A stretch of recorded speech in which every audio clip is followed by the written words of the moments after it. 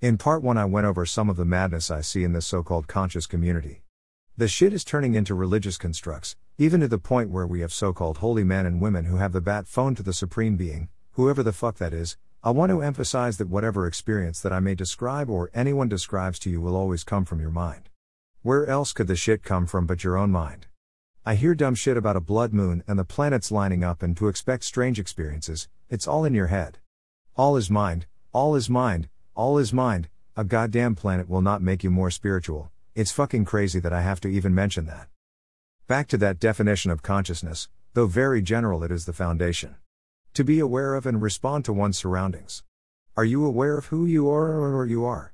Are you aware of the time and space you are currently living in? Are you conscious of this? Look at the condition of African people here in the wilderness of North America and throughout the diaspora, anywhere, I do mean anywhere where we are in proximity to the European, even on the African continent though we may be there in mass. What is the condition of the mind and consciousness of African people? If anyone says we are all the same, please get the fuck off my blog.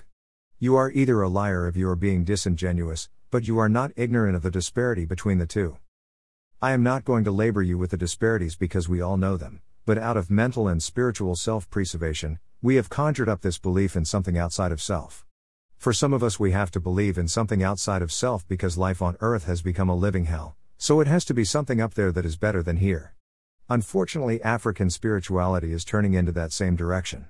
I have heard individuals that I admire for their knowledge say let's leave here, and join the spirit world. Earth is the lower vibration and once you leave this physical form, there's a spiritual world that is much better.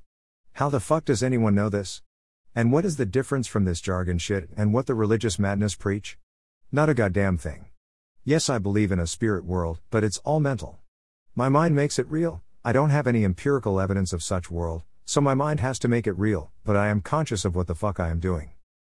So in this so-called conscious community, when some guru talks about in a definitive way about the afterlife, soul, spirit, and astral world, please understand that is all bullshit. No one knows a goddamn thing about what's after death. And if it was so damn good on the other side, why don't these Negroes pop themselves in the mouth or temple to get the shit over with so they can get to the place of euphoria? No, these Negroes love it here. They love the attention they get here, because if they didn't they would leave this so-called low vibration spot called Earth and go to the ultimate and highest form of vibration in the spirit world they talk so highly of. Not me. I am not leaving this Earth prematurely to go to this so-called spirit world. I'm not leaving this precious Earth to the Europeans so they can enjoy all its beauty and splendor so I can go to space.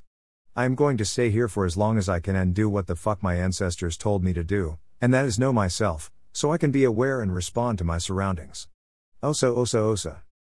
RA for life / Mott for balance. Power to the goddamn people.